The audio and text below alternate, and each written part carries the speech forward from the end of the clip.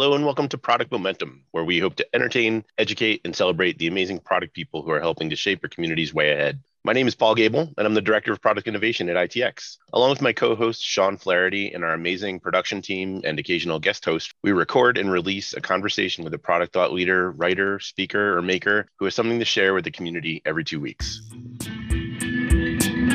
Hi, Alla. How are you doing today? I'm doing well. How are you? I'm fantastic. I really appreciated the conversation that we're about to have. I think the thing that I'm hoping people listen in for is often we talk about psychological safety and resilience as if they're the same thing, but often organizations miss the opportunity to realize the fact that it's not resilient people that we need to create, it's resilient organizations.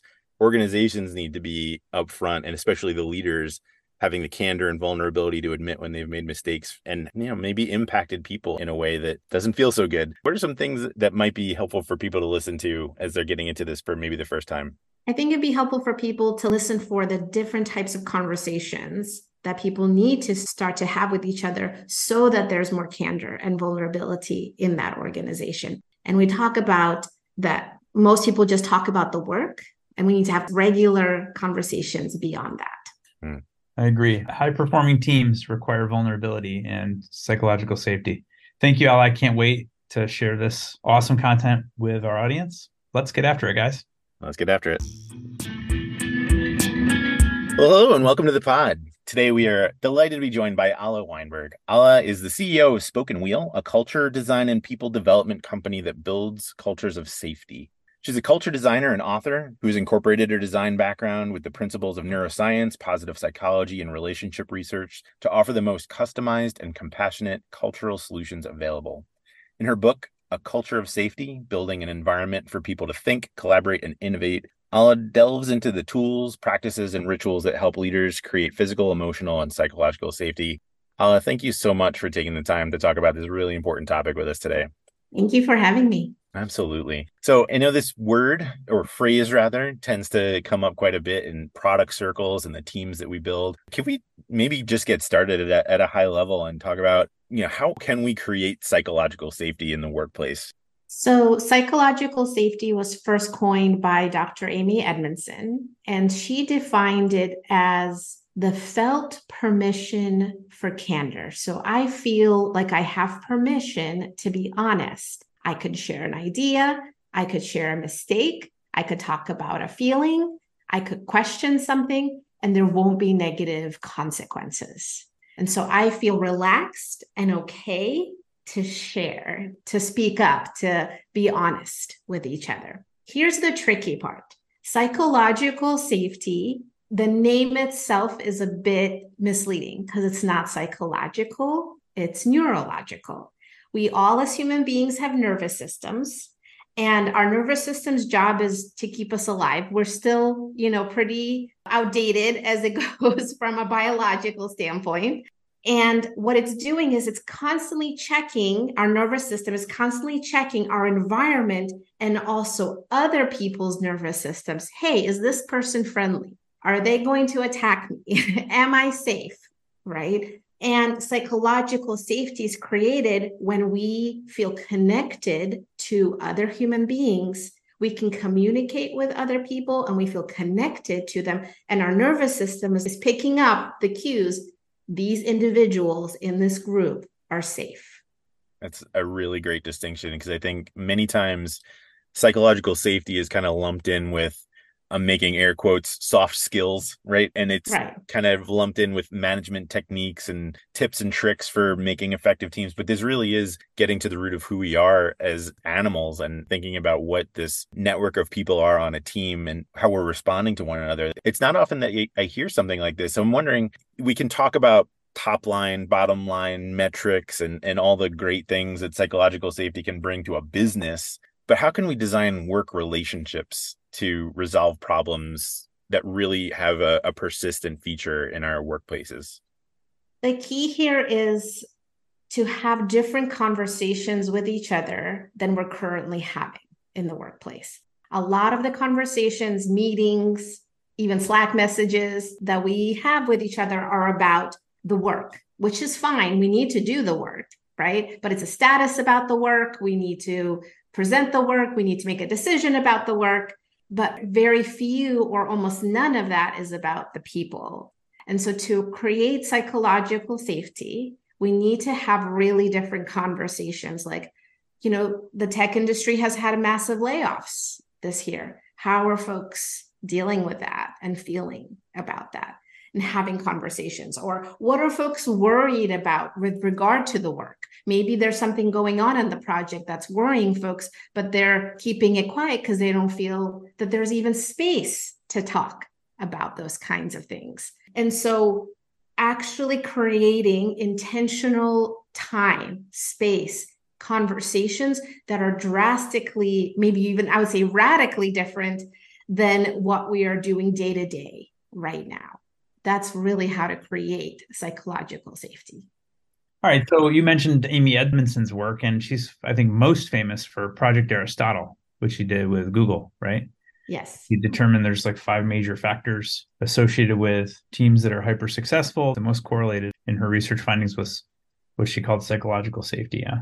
Yes. And you mentioned silence. You mentioned what happens when there's not psychological safety. And I love this concept of silence. Amy talks about this a lot in her work too, that when you have a team that's not speaking up, it's largely because there's something unsafe in the environment. So let's pull on that thread a little bit more. So what kinds of different conversations, if you were to categorize them, are going to result in teams opening up more, being more candorous and being more authentic, in the context of their work? Yeah, there are several kinds. And it kind of goes, again, back to our biology. We need to have physical safety, meaning my body is not going to be discriminated against, harassed in any way, and my livelihood is not going to be jeopardized. So I can still take care of myself physically, right? Meet my needs as a human being. There's emotional safety. I can speak about my emotions, and that needs to be available. Certain levels of it need to be available before psychological safety, which is I can actually speak up. And so the conversations we need to have are managers need to talk to folks about, how are they feeling regarding their job, especially in the current climate? Are they feeling worried? Having those conversations. Are they feeling discriminated against, harassed by someone in some way, harmed by someone in some way? And here's the key where I don't see this happening in a lot of companies.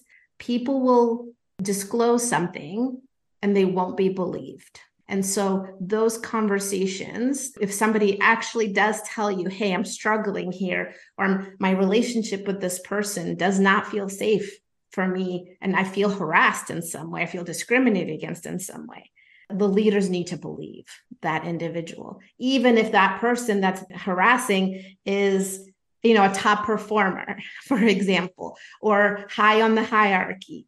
It doesn't matter because they're creating an environment where people no longer feel safe. Then we need to have conversations about emotions. I think traditionally, organizations have said, leave emotions at the door. We have work to do here. It's very tactical. Like, again, that's impossible for people. Like scientifically, people that, were like in a car accident and the part of their brain that deals with emotions was impaired can no longer make decisions. At the end of the day, decisions are emotional, whether we want to believe that or not. That is actually scientifically true. And that is also how we create connection with each other. If I come to you and I say, I'm really feeling down this week and I miss a really good friend of mine that was let go, and we have a conversation about it, and you don't fix me, you just listen to me. And that's a big one. A lot of leaders want to fix the emotions, but you listen to me and you see me as a human being that's struggling and not wondering, oh, when is this person going to go back to work? How long is this conversation going to be? We're wasting time and money. Then I'm building that connection with you as a human being. I can trust you. I can feel safe with you, and I can start to speak up. And lastly, at the psychological safety level, leaders need to get vulnerable first. If you're a leader and you're seeing silence on your team, then you need to say that. You need to say, I'm seeing that folks are not feeling safe to speak up. What am I doing to create that? And then when people tell you You don't justify and defend yourself. You say, yes, I'm doing that and I'm going to try to do better. That's awesome. I met this woman, Michelle Curran, who was the lead pilot for the Thunderbirds a while back, and had this conversation about high performing teams and vulnerability. And I think there's a direct correlation between vulnerability and the psychological safety problem. And she said, like, the top performing teams in the world, the ones she's been involved in, some of them don't thrive well if there is a lack of vulnerability. And that's one of the things that they even have started to teach at that level. Yes. That concept of vulnerability. So modeling the behavior of vulnerability is a good way to open people up when there is silence on your team. Yeah. And I think people also misunderstand vulnerability. Vulnerability doesn't mean I need to reveal my entire life history to you. That's not what that means. That can actually be too much at work. Vulnerability, and this is what Dr. Brene Brown speaks to, she says vulnerability is revealing what is happening for me cognitively and emotionally in this moment, right now, in this conversation that we're having. So just to say, hey, as we're talking, I'm noticing I'm starting to feel scared about the direction that we're heading, and being able to say that. And when that becomes normal on the team, that's when you have psychological safety. I'd like to share with folks one point that you actually had a teachable moment for me when you and I were chatting prior to the show. I'm going to paraphrase a little bit, but I brought up the topic of resilience in our conversation, and you mentioned something, probably going to mangle your much more eloquent thought in my own way. But the way that you put it was, we often talk about resilience in business circles as we need to create resilient people. We need, grit and drive and productivity and throughput. And what you responded with was something to the effect of, we don't need resilient people, we need resilient organizations. And that was a light bulb moment for me. I hadn't really thought about it in those terms, because people, by definition, at one point or another, are not going to be resilient. Even the grittiest, leave your feelings at the door kind of person is going to have a moment where there's a loss of, full capacity or self-actualization or something that slips. And I'm wondering if you could expand on that a little bit for our listeners, just to share, what is this sort of counterintuitive balance that we need to strike between vulnerable people and resilient organizations? What happens a lot in organizations that I'm seeing frequently in the work that I do is something organizationally changes. Let's say there's a round of layoffs. And what organizations tend to do is they'll push the solution down to the individual. Well, we have an employee assistance program as an individual. Go use that. We have ERGs, go get help there. Rather than saying, hey, we as leaders made some maybe bad business decisions earlier, and there's an organizational issue, and we need to address it and look at it together, and we need to name it. And we actually need to say, hey, we made mistakes, and there's something going on organizationally that wasn't checked as a result of that. Meaning we're not having enough of the honest conversations that we need to have. And all organizations and all individuals face setbacks, face hard times. Life gets hard. But we need to be able to name, hey, this is hard. We did do some things that were wrong, but what's happening structurally that allowed that to occur, and what changes can we make as a result of that? Yeah, I love the way that you put that. I think it's a really fresh take, and the way that it does tie back, and I think has, a bit of a compelling case to be made for, if we could just go through some of those numbers of what are the actual tangible benefits from a business line perspective, the measurements of energy and productivity and engagement, retention, absenteeism, all these numbers. What are some of your favorite things to look at in your coaching and guidance of organizations? What comes to the top of your radar right away when you see numbers like that? Do you have any litmus tests that are your favorite or go-to that you like to check in on early in your conversations with teams? I really like to understand people's stress levels, and not just stress levels, but how long that stress has been going on. How chronic is that? And again, it's okay and it's normal for work to be somewhat stressful. We actually need, as human beings, to have some stress to be able to get into action and do things. But if it's chronic stress, and you're getting a lot of people taking mental health breaks, going off on, sabbaticals or vacations because they're so stressed out. And just generally, the level of stress in an organization is very high for a long period of time. That tells me that it's not psychologically safe. Because when we are feeling psychologically safe, again, it's a state of our nervous system, we're feeling relaxed. High levels of stress indicate that we're in fight, flight, or freeze mode. And chronic amounts of that creates a lot of disease in people. It creates high blood pressure, heart problems, mental health issues. So I also want to see, what are those numbers in your organization? What are those percentages in your organization? And also break it down. Are there historically oppressed groups that are suffering more than other people? I want to see about the well-being, because that's really going to indicate to me how safe someone feels. That's great. Yeah. I would argue that candor is probably the easiest to see. Amy Edmondson has this awesome diagram that I saw where she asks a couple questions about when people are silent versus when they're candorous. And the reason why the problem is so pervasive in business and gets more pervasive when you don't have safety. And the questions are like, how much effort's required to be silent? None. It's like very little. It takes definite work and effort to be candorous. So people are going to be much more likely to be silent if you don't have psychological safety, even just a little bit. The second question she asks is, who wins? Who wins when you're silent? You do, because you didn't say anything and you get to be the winner. You get to be the one that says, I knew that, but I didn't say anything because I didn't want to deal with all the politics associated with it. Whereas when you're candorous, everyone wins, not just you. So you're the winner. And then the third questions are on the certainty of winning. And if you're silent, you win 100% of the time when you take that perspective. And when you're candorous, winning is very uncertain and it's always risky. Like you're taking a chance when you speak up. And as leaders, we've really got to be the vulnerable ones to speak up ourselves and demonstrate that candor right out of the gate.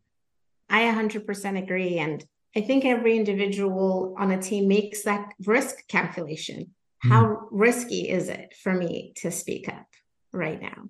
And what's interesting is a lot of times people will try to assess psychological safety in a survey, but I'm actually completely against that. I don't think surveys work at all to assess psychological safety. Now, I'm also aware Dr. Amy Edmondson has a 7-question survey to assess it, but I've just worked with an organization where they had off the roof top scores for psychological safety. And then one of their leaders left because of stress and mental health issues. And suddenly they realized people just put down what they thought the leader wanted to hear, but it was not actually what was going on.